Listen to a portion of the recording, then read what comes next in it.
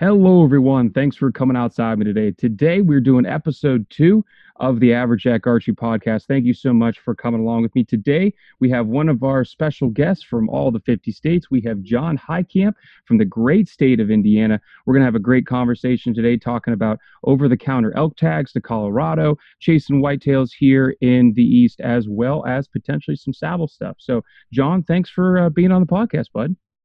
Yeah. Thanks, Nate. Yeah, man, anytime. I'm glad you're here. Glad. And again, if you want to be part of the podcast, please do send an email to averagejackarchery@gmail.com, as well as hit me up on the social media platforms, Facebook, Instagram, as well as YouTube. You can go ahead and leave a comment or send me a DM there. And I'm just trying to do this as a podcast tour of the 50 states, interviewing those of you at home who are just like me, the average archer, the average hunter. And I want to hear your stories and your questions and your ideas and your process about how you got involved in the sport of archery and archery hunting. So, John, Yes. wild and crazy. You're headed to Colorado for over-the-counter elk, and you're doing it with a bow. So I think my first question is for you. Do you feel that your current setup, your bow, the poundage you shoot, your draw length, your arrow, the broadhead you're using, do you feel that that easily transfers from the whitetails you're hunting in Indiana out into Colorado, or are you changing things up? Well, it's certainly not what I've got my largest deer with. I think, like we talked earlier before the podcast started, my largest buck's like 139 point. Field dressed, he was like a buck 90, I think. But yeah, I had a full pass through on him with a 410 grain arrow with a swacker on the front. And actually, the reason I've changed my arrow setup so drastically is that same arrow I hit high on a mule deer doe about 5 years ago, and I got this much penetration. Yeah, like and 2 inches. Like, yeah, something's wrong there. So yeah, no, I'm kind of a YouTube addict whenever it comes to all the information, and I really like guys like you and guys like the Ranch Fairy and to some extent, what's the guys who do a lot of whitetail DIY? They're real big though, but they're still YouTube down to earth guys. What, the Hunting Public? Hunting Public. Thank Yeah. you. Yeah. And then even like Garrett Weaver on Point, I listen to his stuff a lot. But a lot of those guys that aren't real big, I've learned a ton from because you guys bring the content that's valuable. I mean, right. Levi Morgan's got a lot of good stuff out there, and some of it's helpful, but he doesn't go in depth. Like it's very surfacey type stuff. I know from listening to other stuff, he's extremely knowledgeable, but he doesn't put out that kind of content. He's very limited in, with his TV show. He's got a half-hour time slot. He's got to fit in a whole length hunt, and he's got to fit in this tech tip and fit in all the 27 commercials and everything. Yeah, his time is very limited. The guy's a wizard, and so is Danny McCarthy and Darren Christianberry and Nathan Brooks, but they just don't have the time on their shows. Yeah, exactly. Yeah. So back to the arrow. I am running a Victory VAP 250 at 29 inches with a 110 grain Ethics insert and a 150 Day 6 Evo X. Total arrow rates right at 590. And are you finding that with your switch from that 410 to 590, I mean, obviously your sight pins have changed, but have you noticed things like your bow being quieter? Have your groups gotten better, or has it kind of just been the same? The bow's definitely quieter. That's obvious. Yeah. And I've kind of switched to bow brands, and the more I shoot bows, the more I think as long as you tune it up, it doesn't matter which brand you got, XYZ, in my opinion. I would agree. Especially if you're like me and you're not buying flagships every year, and then when you buy a bow, you watch reviews and buy like a bow that was new 2 years ago from some guy that took care of it. Right. That's kind of my strategy. But anyway, the bow got definitely quieter, and it was weird because with the lighter arrows, whenever I'd shoot, the reaction I got from that particular bow is that the bow almost wanted to jump forward out of my hand a little bit. Mm-hmm. And when I switched to the heavier arrow, it almost felt like when I shot, the bow was pushing back at me instead of falling forward. Right. Very different response. I mean, yeah. So that's one thing too. If guys are buying looking at flagship bows in the bow shop, you get asked the bow shop if they got a few different grain arrows because something that's 350 is going to feel a lot different than 550. Right. For sure. Right. So yeah, there's that too. But yeah, so that's the setup I'm running. And actually the day 6 guys, I literally have him saved on my phone as the day 6 guy. Yeah. But I sent him an email, and it must have had, because I got my my work signature on there, he had my phone number, and there's like 2 guys that own day 6, and he just straight called me, and we talked on the phone for like 45 minutes. Right. And like 5 minutes was about just what I was wanting, like the question I had, which I can't even remember what it is now. And then the rest of it was just him just making sure that I'm bear shaft tuning and everything to make sure everything flies right. Because yeah, they produce broadhead. I mean, I'll just call a spade. I mean, it looks a lot like an iron will, but it's a double bevel. It's not a single bevel. It is a single. It is a double bevel. Sorry, okay. It is a double. Yeah. But the main difference is, instead of having like straight lines on the cuts, it's got a rounded cutting edge on the main blades. I see. And the bleeder's a little more robust, but they're not as big. It's really, that broadhead compares most to the Serrazer, I would say. Well, okay. Before the serrations, no serration. Yeah, the Black Hornet from Magnus. Yeah. Black Hornet. Yep. So it's got 1.25 inch main cut with a 1/2 inch bleeder. So the bleeder's a little bit it's real. More. Yeah, real thick bleeders then. Yeah. Yeah. I think the Black Hornet's 7/8, but still, I mean, that's ridiculous. Yeah, I've got like 8 different types of broadheads in my box, and I don't think I've killed something with like one of them. I just tinker way too much. I know. But yeah.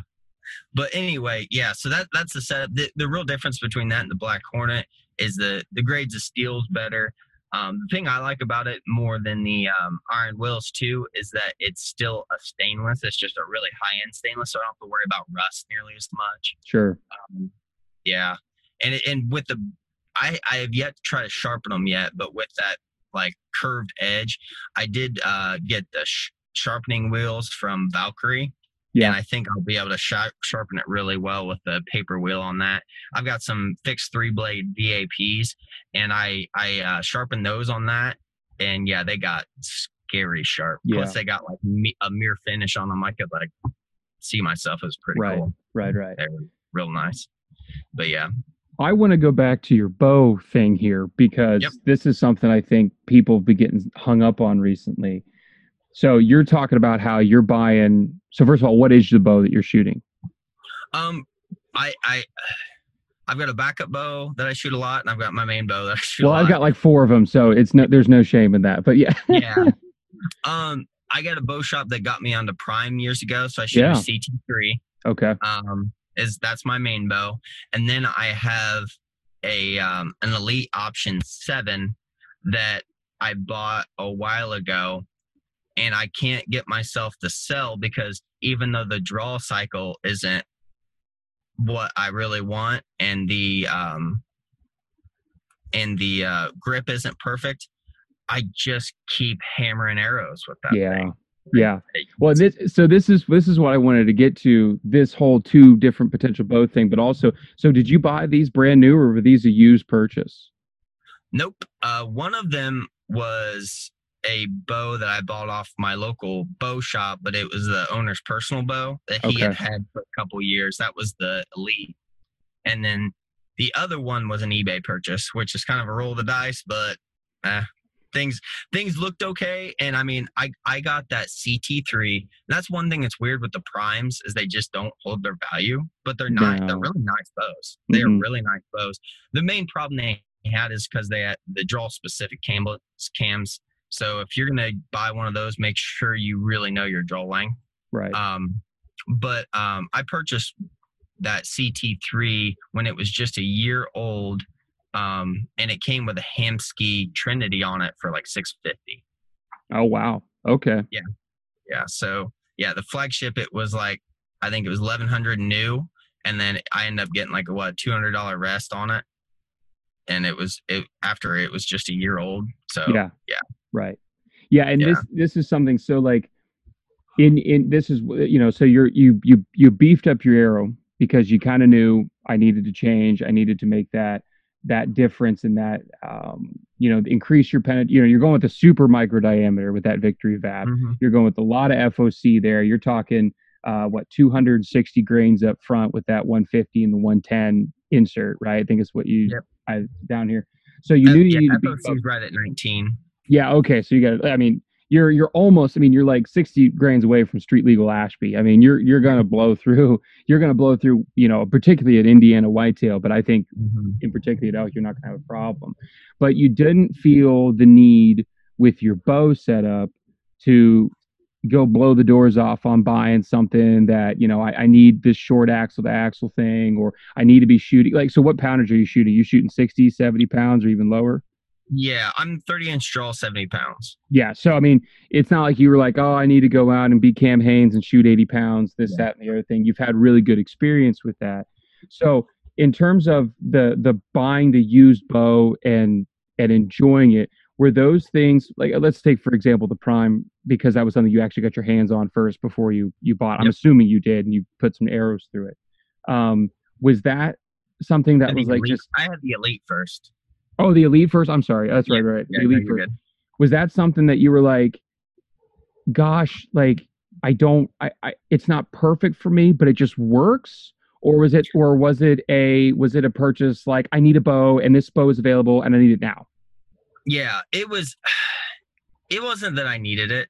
Yeah, I like to kind of, like I said, I guess at my heart I'm a gear guy and I like to watch different videos and different bows and stuff. And that one was real close to the specs because my thought with myself having a 30-inch straw, I don't need a 5-inch brace height, And that one correct. specifically was a 7-inch brace height. And he had told me before, he's like, man, this thing is just a tack driver, and he's like, and it's pretty darn fast for being a 7. So, because you're a guy, even if I had a 32-inch draw, I still don't want an IBO bow of like 310. It's just a dude thing. Like, Right. Yeah. you don't want to be too weak. Want to It's man just up how a it is. little bit. Exactly. But I got that thing, and that was one thing it was interesting because the shop owner had a 28-inch draw. And he's like, hey, I'll sell you this bow. I think I got that one for 400, and it had some brand new Rogue R21 strings, which is like a $200 string. Yes. It's like very comparable to the Gas, where it's just a single color. It was like a white strand, and I've been actually really impressed with those strings because I've shot it a lot, and I've had it for over 2 years now, and the string looks great. Yeah. Like, yeah, it's holding up for the money. I know you got videos on cheap strings and they're great, and that's fine. But yeah, man, I'm telling you, sometimes too, investing in something like that, like, because at this point, if I'd shot that bow and I just put basic strings on, I would have put 3 sets of strings on it already, and it's still Potentially, going yeah. strong. Yeah, like I made the video about the cheaper strings and they're Yeah. perfect for somebody like my wife who Yeah. shoots a couple times a month. She doesn't bow hunt, she just target shoots. They're great. But I don't have a single complaint about my winner's choice strings that are on all my elites. Like I don't have a single, and they're like almost a $200 set. But I get, and I do thousands and thousands of arrows a year. I'm getting a year and a half, 2 years at least out of those winner's choice. So yeah, it does pay to have the more expensive set. And in particular, this is what I was kind of circling back to with the used bow thing. Like if you looked at it and you're like, okay, it's got good accessories, the strings are in real good shape, and that kind of helped you sway, like, yeah, that was kind of like the straw that broke the camel's back. Because if you're looking at it, you're like, it's 400, but I'm going to need to buy new strings. The accessories kind of suck. Yeah. This, that, and the other thing. I don't think you probably would have made that purchase. Yeah, probably not. And it wasn't specifically the one I'm looking at. I've still got one bow out there that I really want to get my hands on and try. That's a Bowtech Realm X. I want to, because I've never heard anything but good things about that one, except that it's a Blowtech and it'll probably explode in my hand. But yeah, I've also got an old Bowtech hanging up at home too. Yeah, and it hasn't blown up on me yet. So knock on wood. I feel bad for Bowtech too because it was like just like 2 or maybe 3 years they just had a bad limb manufacturing hiccup. I don't know if it went from out of house to in house and there were issues, or in house to out of house. I don't know what it was. It's all been resolved since like Yeah. probably 2014, 2015. It's or 16 maybe Yeah. at the latest. It's been okay, but yeah, they still have the Blowtech background to them, which is a shame. Yeah. But Yeah. And but they make really the good one bows. I've got. Yeah, the one I've got's like a 2011 model. It's a Bowtech Invasion. For somebody who's just a hunter, it's great. It'd be Oh great. yeah. So it's got a 7-inch brace height. It's a 30-inch axle to axle, so it's pretty. It's my ground blind bow, and actually for the tech guys, it's 31-inch axle to axle. But yeah, it's a great little bow. But I'll tell you, I being kind of a heavy DIYer, but I'm not willing to pay for expensive bow crest. I can't even pronounce what it is, but it starts with like SY The Cinum. something.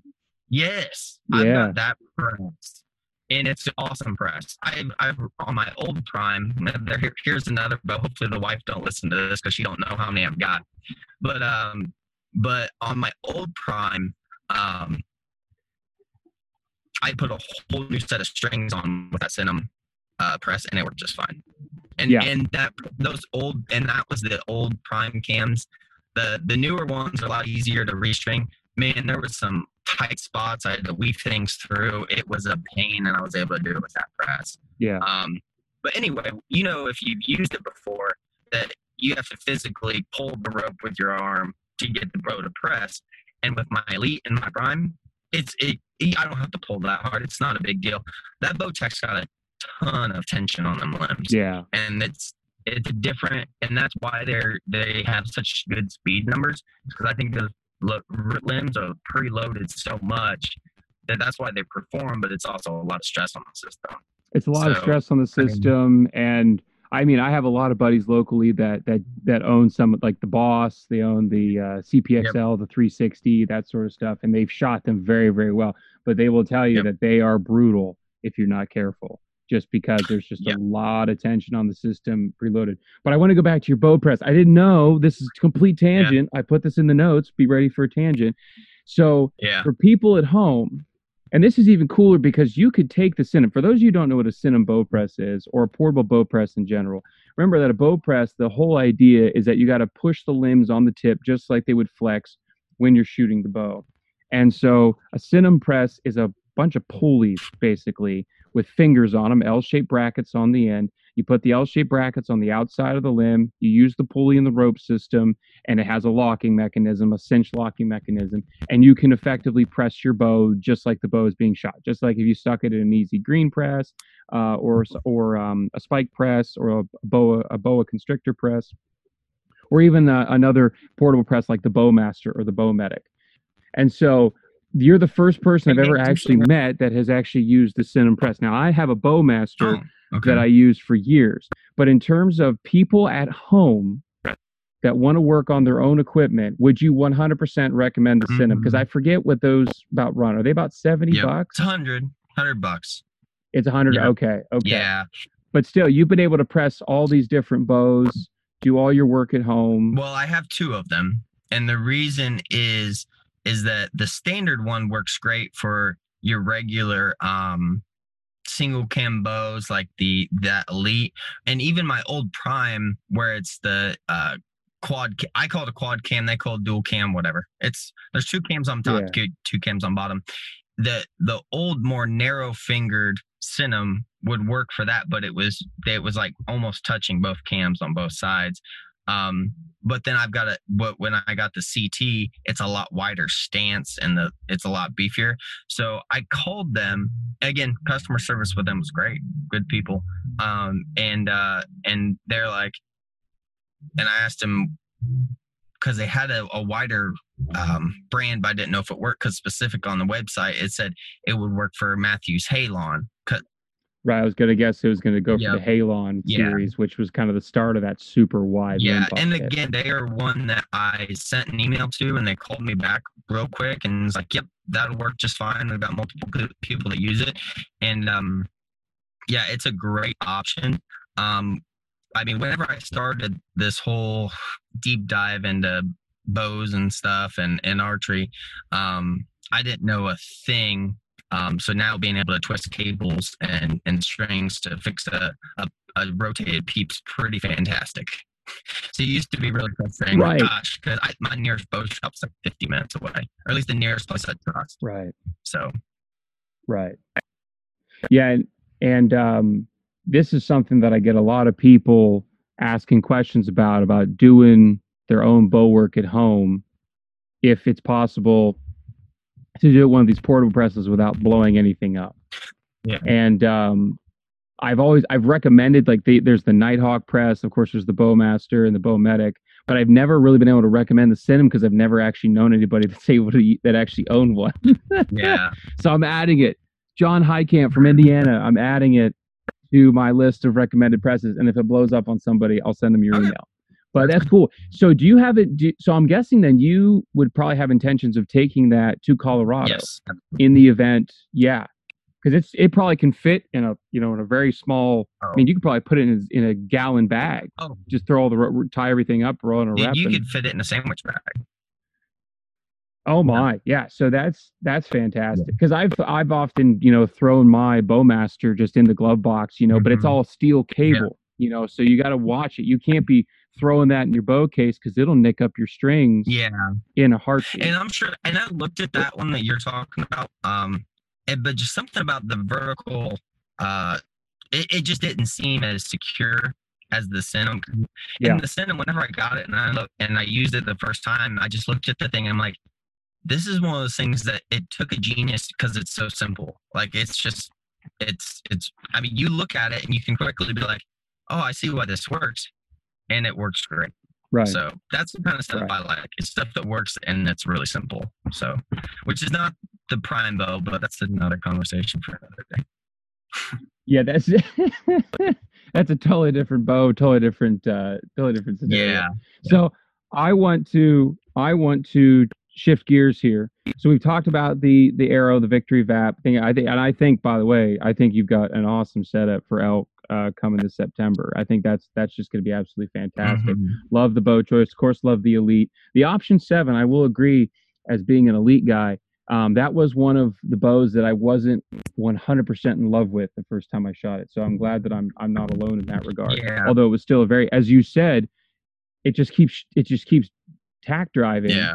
But for some reason, I didn't agree with it, but it just shot amazing. But it is what it is. That goes to show you that oftentimes it's the Archer, it's not the bow. Yeah. But I want to shift into. No, go ahead. I was just gonna say we got off on the bow press thing too. This should be kind of a warning to people that do buy used bows, but it's not at your draw length. Not that I don't like the bow, because I do, but whenever he had it and he had their draw mods, so he couldn't easily change it. It's not like it's a Bowtech PST or something. But I shot it at 28, and that was one of the reasons I bought it. Is it was just buttery smooth on the draw, and it felt fantastic. Backwall, I mean, I love how people say Elite's got the best backwall. I'm like, dude, it's a draw stop. Like, it's gonna have it's a limb stop. Yeah, it's not. They cheat a little bit. Yeah, I mean, everyone's like, oh man, it's so amazing. I'm like, it just hits limb, man. I mean, that's why it's so good. It's solid. But I mean, obviously it's just personal preference. But anyway, yeah, I loved it, and I was like, well, I just needed it at my draw length, and I got the mods for it, and all of a sudden that draw cycle got a lot more radical than it was at 28 inches. One thing with that bow, if anyone's out there's got one and they kind of are facing the same thing as me with, they like how it shoots, but they want the draw cycle to calm down, take 2 turns out of limb bolts. You're going to lose some poundage, but your draw cycle is going to soften up tremendously. Good tip. Yeah. No idea. Yep. See? Well, somebody's got the Tiger King things plastered on their car. Sorry, that was different. Carol. Anyway, but I'm going to shift. So speaking of the Tiger King, the biggest predator in the wood right now is a saddle hunter, and that's where I want to go to now, because you've taken the dive into the land of saddle hunting. At least if I remember, if I'm thinking correctly, you've just started to take the dive into saddle hunting. Why did you decide to do that? Because I know Indiana, at least, and we talked prior to the podcast as well, Indiana is not like a big public land state. Like, you're not going 2-3 miles in on Indiana public land, because there's like, I think there's, and I'm going to probably quote this number wrong, and I shouldn't because I'm a public land guy in PA, but there's like 1 million acres of public land in Pennsylvania. It's insane how much public land we have here. Wow. And I know because my good buddy Derek Craig from New Day Outdoors, it's all private in Indiana. Am I right? It's just like there's no public land. So as someone who hunts private and can have set tree stands and this, that, and the other thing, why the saddle?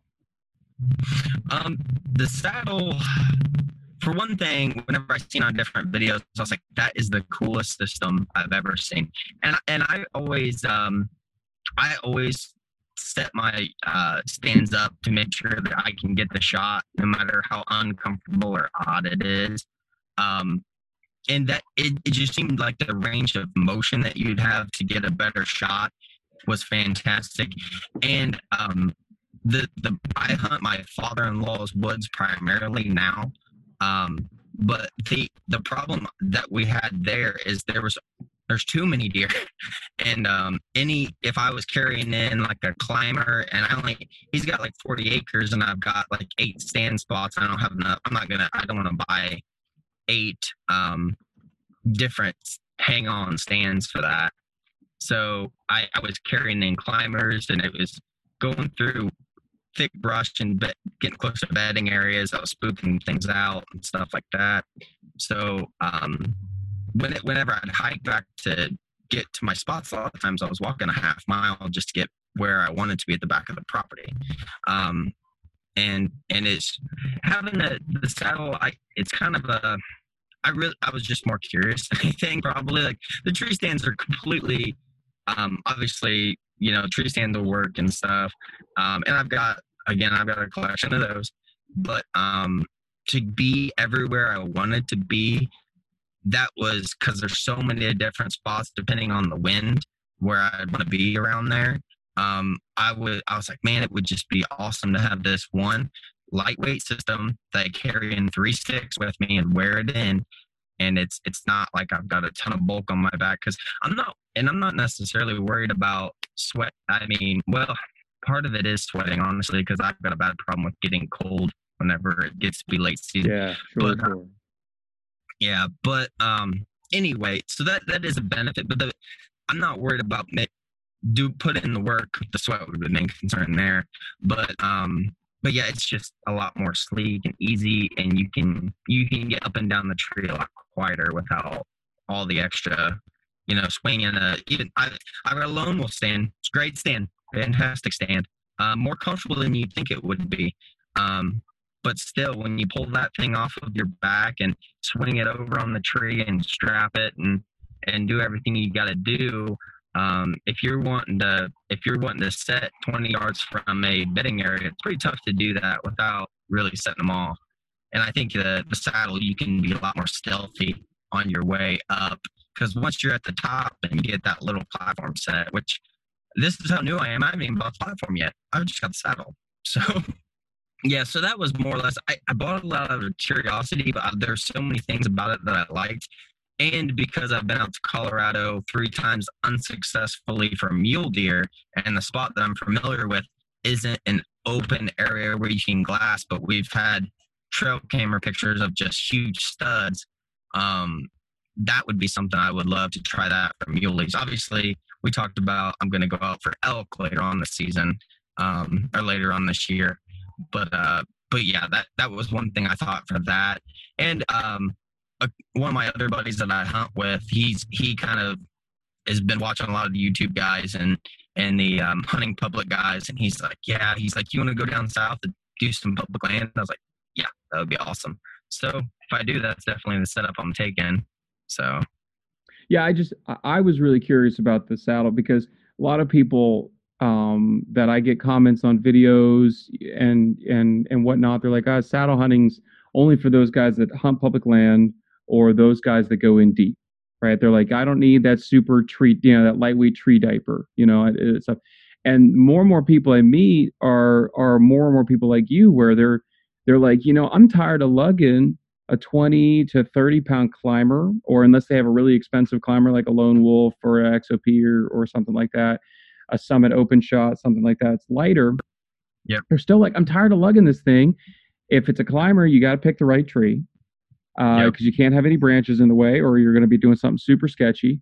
And, a lot of people are starting to figure out that if you have pre-hung stands on private and you do that 2, 3, 4, 5 years in a row, sure, you might continue to be successful, but you might not continue to be successful on bigger class deer. They're going to figure it out. They're going to pattern you. You're going to have to be more mobile, even on your more private land situation. And I don't know. I mean, when you get your platform, you'll have to shoot me a message and let me know how comfortable it is compared to a tree stand. Because for me, I have a bad back, and I've said this before on podcasts and videos. I can't do a tree stand anymore. Like I can't sit in a chair for extended periods of time without some serious back discomfort. So for a saddle, for me as a public land guy, 100% makes sense. But it's cool to hear you as a private land guy also using it for the exact same reason because you need to be just as mobile as I do on public land. Yeah. And part of the reason why I'm looking forward to that this fall is because, like I said, I've got my father-in-law's woods that I hunt. And for the guys out there that are pure public land guys, I mean, in Indiana, the best hunters don't always get the best bucks. It's whoever's got the spots that have the deer. That's Right. just how it is. And the guys that are dedicated knock on tons of doors. I happen to be lucky. I met one person that had some acreage down south where I got my biggest buck so far. And then whenever I got married, hey, my father-in-law happened to have 40 acres in the prime spot in our county where we live at, where all the big ones are killed. So I'm like, well, that's good. Sounds So, like anyway, sounds like mobility is needed there. Yeah, exactly. But anyway, it's a 40-acre square, which don't sound very big, and it's surrounded by corn, but it's really super thick. So I've got at least 8 different spots in there, depending on the wind and pictures and everything where I'd like to be. And I don't want to have to hang 8 stands before the season starts. Some guys will say, "Oh, 8 stands ain't that big a deal," but I don't know. I'm also like you. We're real similar framed. I'm like 6'3", 215. A cheap stand is really not comfortable for me. No, it's really not. Yeah, and that's where I had at one point I had a Summit Viper and it was really comfortable except for the front bar hit my knees. My legs were hitting the front bar of it and it was just not working. So there's just typically the stands that I need to buy to be able to sit for 3+ hours and be comfortable are the stands that cost money. And I bought like a lightweight Millennium 100 super comfortable stand, great stand, but also having to move that thing out and around. And I haven't bought the strap thing. It's got, if anyone has a Millennium, they know that the hang on part's a train and like this block that you put on that weighs almost as much as the stand by itself. And it's not quiet, and I've busted I don't know how many bedding areas trying to move that thing from my evening stand to where I want to be in the morning and stuff like that. So it was kind of a combination of all those things. And it might be one of those things that I might be like, probably wasn't worth it. But one thing I found reassuring when I looked online is saddles hold their value. So if you invest in one and you don't like it, you can probably sell it for like $20 less than you pay for it. Right. So that's right. There you go. So, John, I have a question for you then, or 2-part question, really. The first question is, what saddle did you purchase? Because you don't have the platform yet, but you do have a saddle. Mm-hmm. And then secondly, when it comes to saddle hunting, a lot of people have a lot of hesitation when it comes to either the money or potentially the safety concern, because you're just hanging off a rope. So first of all, answer the question of what saddle did you get? And then the second question, did you have any hesitation jumping into the saddle world?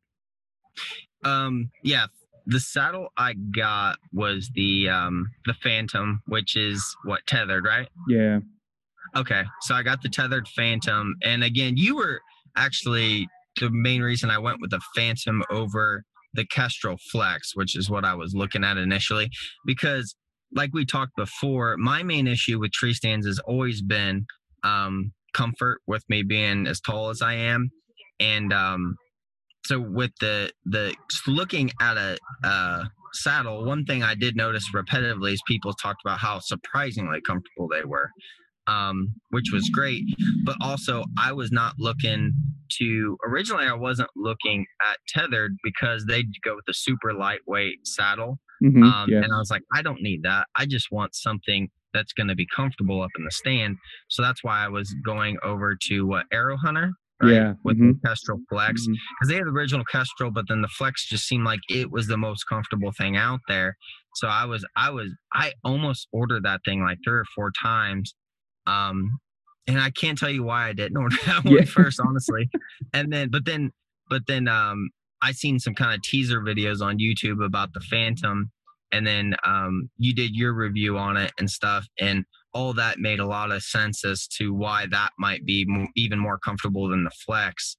And I am nowhere near a saddle expert, obviously, so I'm not going to one versus the other. Another guy that's awesome on YouTube is the DIY Sportsman. Oh, love Garrett. Yeah, man, that guy is great.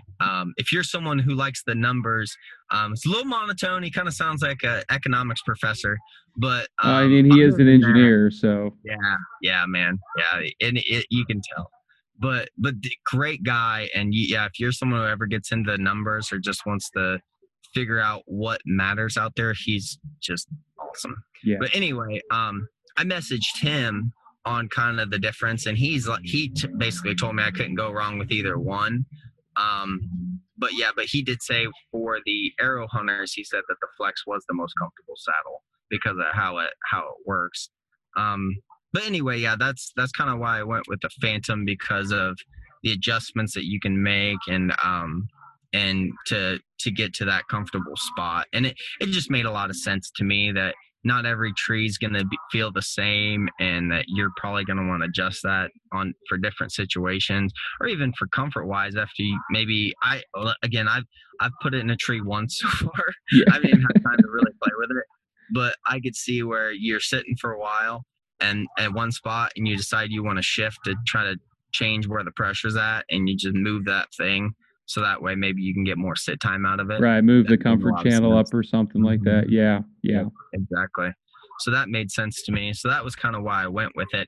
And as far as safety goes, this is another thing that was in the back of my mind. I think it's a lot more safe than a tree stand is. I've had many a times where I found a spot, I found a really nice tall tree, and it's perfect for a climber. I'm like, man, I'm going to just get up there as high as I can. And before I realized that I'm 30 feet, I'm like, whoa, I'm way up here. And with the one stands, I've got 2. One was an XOP. It's like an open front. Yeah. And the summits, I don't feel I can go about as high as I can, and just with that little rail gives you a sense of security. But with the open front stand, you get 30 feet up, or I've had hang-ons that high, and man, you want to talk about. You stand up like you're going to take a shot and feel like, oh, if I lose my balance at all, though, I mean, in theory, it's like the same as standing on the ground, but it just did not feel great. Where it got to the point that I'd even take my harness and tighten it up. So that way, whenever I'd stand up, I'd lean forward a little bit to get tension on the harness, because it made me feel more secure than just standing with the harness at slack, which I don't know if that's necessarily right, smart, or indifferent. That's why. Well, that's something, and I'll tell you, that's something that I always struggle. I'm also a big guy, right? I'm 6'4", 210, 215.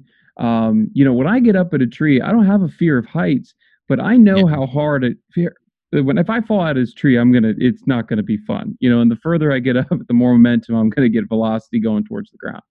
Yeah. And when I hunted out of climbers for years. I had an old gorilla climber, and I did that bar's a little bit of security, right? You feel like you're encased.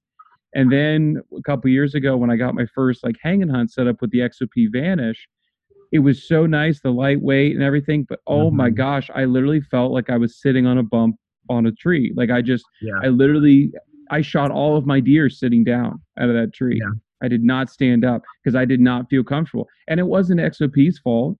Sure, the platform's a little bit smaller, and I got 12 and a half size feet and everything. But it's funny you bring up that tightening of your standard 4-point tether, the strap that comes off your back.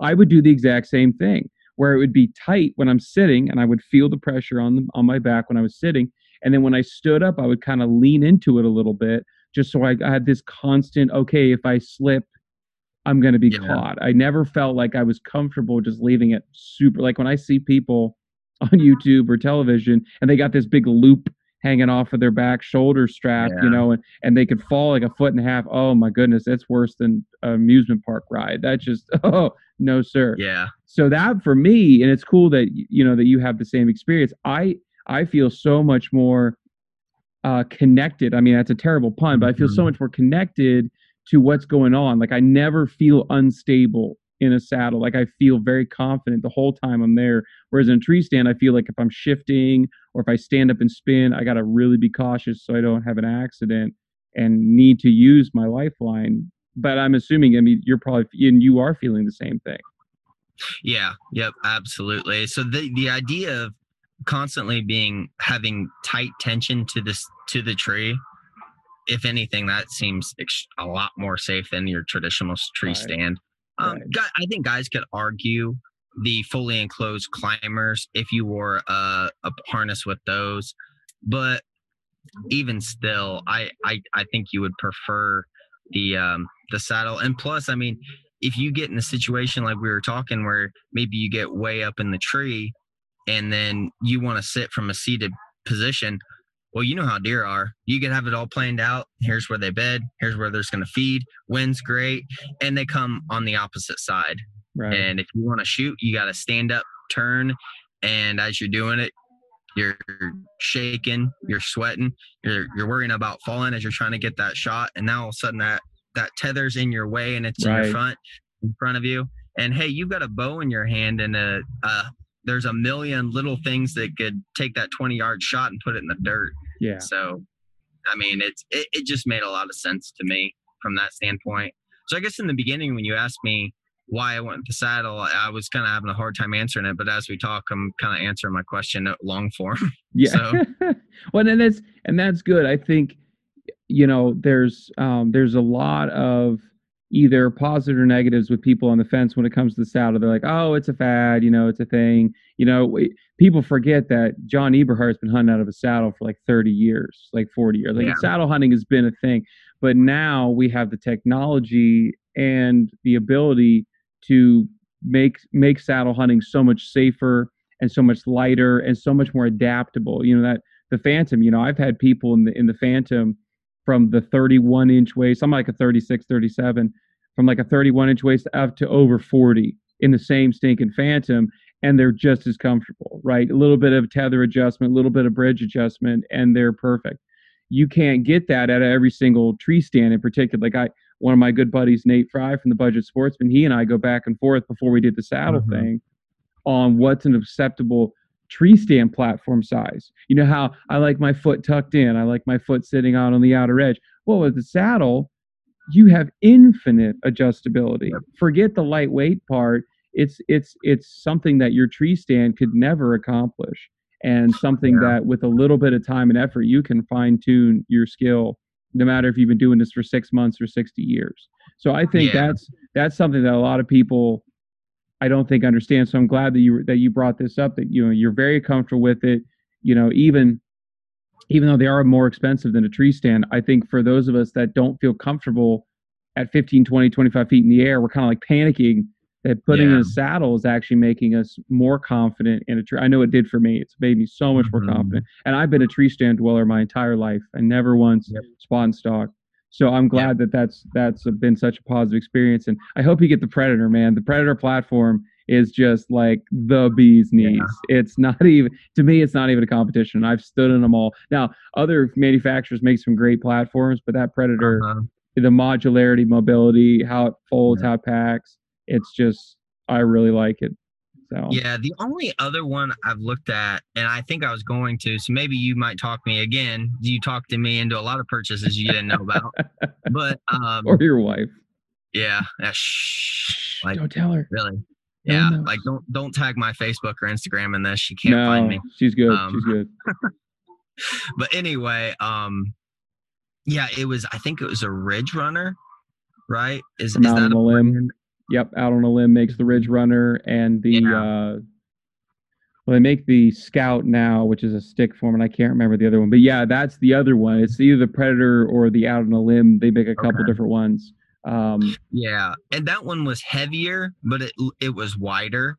Yes. So I kind of thought for me that it because again, it's the saddle was the weight savings is a great ancillary benefit, but if the thing weighed 20 pounds, I'd still use it. Yeah. You know, Yeah. for all the reasons we stated before. And plus I'm used to carrying a 25. Heck, what was the gorilla that you had, the climber? I had the exact same one my parents bought me in high school as a Christmas present. Yeah. I think I bought Yeah. mine at like 16. I think it was Yep. something like that for like $100 at Walmart, something like that. And I got it because Yeah. it folded flat. I was used to the old original old man tree stands that folded flat, the old steel My and dad still aluminum. uses those. I Still love the swears old by man. 'em. I'll tell Yep. people like people like the Summits and everything. Those are good, but they don't fold flat. Yeah. And that was something that always bugged me backpacking up through the hills here in particular, where Mountain Laurel and stuff. You can't get the Summit through there a lot of the time. Well, anyhow, yeah, I think when I weighed it last, it weighed 28 and a half pounds for that fully loaded steel gorilla climbing tree stand. And now my whole pack, everything, rangefinder, binoculars, water, snacks, license, knife, cutting gloves, the whole thing weighs less than 21 pounds, right? Yep. So that used to be that on top of, well, sans the sticks and the platform, but so another 12 pounds of gear on top of a 27 and a 28-pound tree stand. You're carrying 40 pounds into the woods, and you haven't even shot the deer yet. So so the weight when I went to saddle hunting, it just blew my mind. I was like, I've been killing myself going out into the woods, and this is even taking the first baby step by going to a lightweight hang on. If you're not comfortable with the saddle, even there the weight savings is tremendous. Even if you're somebody like you don't have to go that far on private, but half mile is a half mile. And out here in PA, or if you live, anybody listening who lives in a mountainous terrain, a half mile is not as a crow flies. And so that's why I did that switch, and the weight savings alone to me was 100% worth it for all that. And for you, it'll help you as well in your private land hunts. Yeah, and for me, I mean, like I talked before, the woods itself isn't that big, but I at least got 8 different stand locations. And it's just so much easier to be mobile with something like that than and like you said, the climbers are great, but you need the perfect tree, and certainly it's not easy. And if I was to really invest in a hang-on stand that I know that I liked, and if I had to get 8 of them, then we're a lot more money than the saddle really quick. So yeah, I mean, tree stand, and it's not, tree stands will work. You'll go out, you can, if you plan things out, you're going to get your deer. I mean, it'll be in almost every deer in the books is killed out of a tree stand, at least in the Midwest. I mean, obviously different when you go out west, but yeah, but for me, for what I wanted to do, the saddle just kept making a lot of sense. Yeah. So, and if I really like it this year, I'm probably going to have that Lone Wolf for sale and that Millennium for sale, because I won't use them anymore. I know. I had somebody ask me the other day if I'm going to ever sell my Vanish, my XOP Vanish, and I was like, I'm not one to sell. Actually, ironically, literally just this week, I sold that Gorilla Climber that I've had. Did you really? I did. Okay. I did. I'm never gonna. I mean, I haven't used that thing in almost 6 years. It's just sitting in my shed collecting spider webs, and there's somebody out there who probably could use it. It was in good shape. Someone who can use it better than me. I killed a lot of deer out of the thing, had a lot of nostalgia with it, but there's a time and place for things to be done running their course, and it was done running its course. Got my first deer out of the same thing, so yeah. The only problem I had with it is I've got awkwardly wide hips, and it got narrow right at the end. Yeah. Heavy clothes, or even I could certain harnesses that would have buckles right on the sides, like I would wear the harness that came with my Summit stand, and the big plastic buckle that was on the side would always hit. So if I was wearing that harness, and I had that tree stand, I couldn't stand up. I just have to shoot sitting down because I'm going to make noise. You make a lot of noise. I could never use a hand muff out of it. Yeah, because again, we're big dudes. We're kind of anomalies in a lot of ways. But yeah, like that's again another thing. I was cramped, And I stood one time. I used a buddy's open shot, summon open shot climber, and I could not do that. Like climbing a tree with my back completely exposed with no real lineman's belt, because you can't really run a lineman's belt. You have to tether yourself off the top. And oh man, I got about 4 feet off the ground and said, no, no, no, no, no, this is never happening again. And I mean, people could beat me up for safety, but realistically, if you're in a climbing tree stand, how many people really tether all the way up? Yeah. I never did until I had kids about 5-6 years ago. And I was like, I probably should come home alive. I'm married, like it wasn't the marriage, it was the kids. But I was like, she'll figure it out without me, but she'll be fine. She's good. But now I got 2 little girls and yeah. So that's when I started about 5 years ago. And so now with the saddle in particular, you can't be unsafe. You have to be stupid to get in trouble. And so that's another big thing. And and another advantage, I think, in that regard. But anyway. And the boys from Tethered have posted the videos of it almost seems impossible to fall out of the saddle. Right. The way they're hanging upside down and all sorts of stuff. I'm like, I will not be doing that at 20 feet. So no, and a lot of people forget too is that this is the type of stuff that rock climbers and arborists. Now it's not the exact same harness setup, obviously, but it's very close. And those people are literally doing that daily as their job. Well, at least the arborists are. They're climbing trees with a chainsaw with that type of gear on. Yeah. So I think people forget a lot of that, and it's nice and reassuring to know as a beginner. Heck, I'm just really a beginner. I've been only doing it. This will be my second season. I started with a DIY sit drag last summer. So even I'm new to it. So it's always a constant piece of reassurance knowing that when I'm just hanging there by a piece of rope, that I'm really okay. I'm actually probably more secure than I was in the tree. Yeah. Right. And I mean, the way I look at it is you could say you're hanging there by a piece of rope. Yeah, but you're also hanging there by a piece of rope that's rated for like 2,000 pounds. Yeah. So be all right. Yeah. Just as much as a steel cable and 20 times more efficient and a lot less rough on you when you brush up against it, at least. So, yeah, exactly. Well, John, I appreciate you coming on the podcast today, man. I could not be more tickled. Thank you so much for talking elk, talking broadheads and FOC and bow setups. Thank you so much. The saddles has been fantastic. Hope Indiana's season is very successful, as well as that over-counter the elk, man. If you get something, I expect pictures. I need pictures if you shoot something. But anyway, any social media plugs that we need to follow as a general public, or is it all private for you? Not yet. Yeah. Okay. I'm just making sure. Private. Some people I thought about making some videos. I actually did my own research on clocking arrows and did groups of 30 yards and measured the spacing and stuff. And I got an Excel spreadsheet and I thought about doing a video on YouTube about it. Because with the Rogue strings, the arrows naturally clock to the right. Yes. And I shot better groups with it going the other way. So, oh, really? Yeah, it was funny. So it's a wash. Yeah, it really is. I mean, it's not like okay, well now I gotta fletch them all to the left to go opposite. I'm like, no, it was just me. But it'd be worth a good video. It'd be worth a good video. We'll plug it. Yeah, if I ever do put it out there, that'd be great. But yeah, but I even like I would rotate from right helical, left helical, right. So that way it wasn't like I'm shooting 3 and then shooting 3 more. Right. Factor and things like that. And I did it over the course of a week. So that way it's not, I tried to make it, as good as I could being a human. So, right. But yeah. And there was a couple other things. So, but yeah. We'll make it. We'll plug it, man. Yeah. Make it. We'll plug it. I'll have to. Yeah. And then hopefully if you keep doing this, when I get back from September, I might be able to talk to you about it again.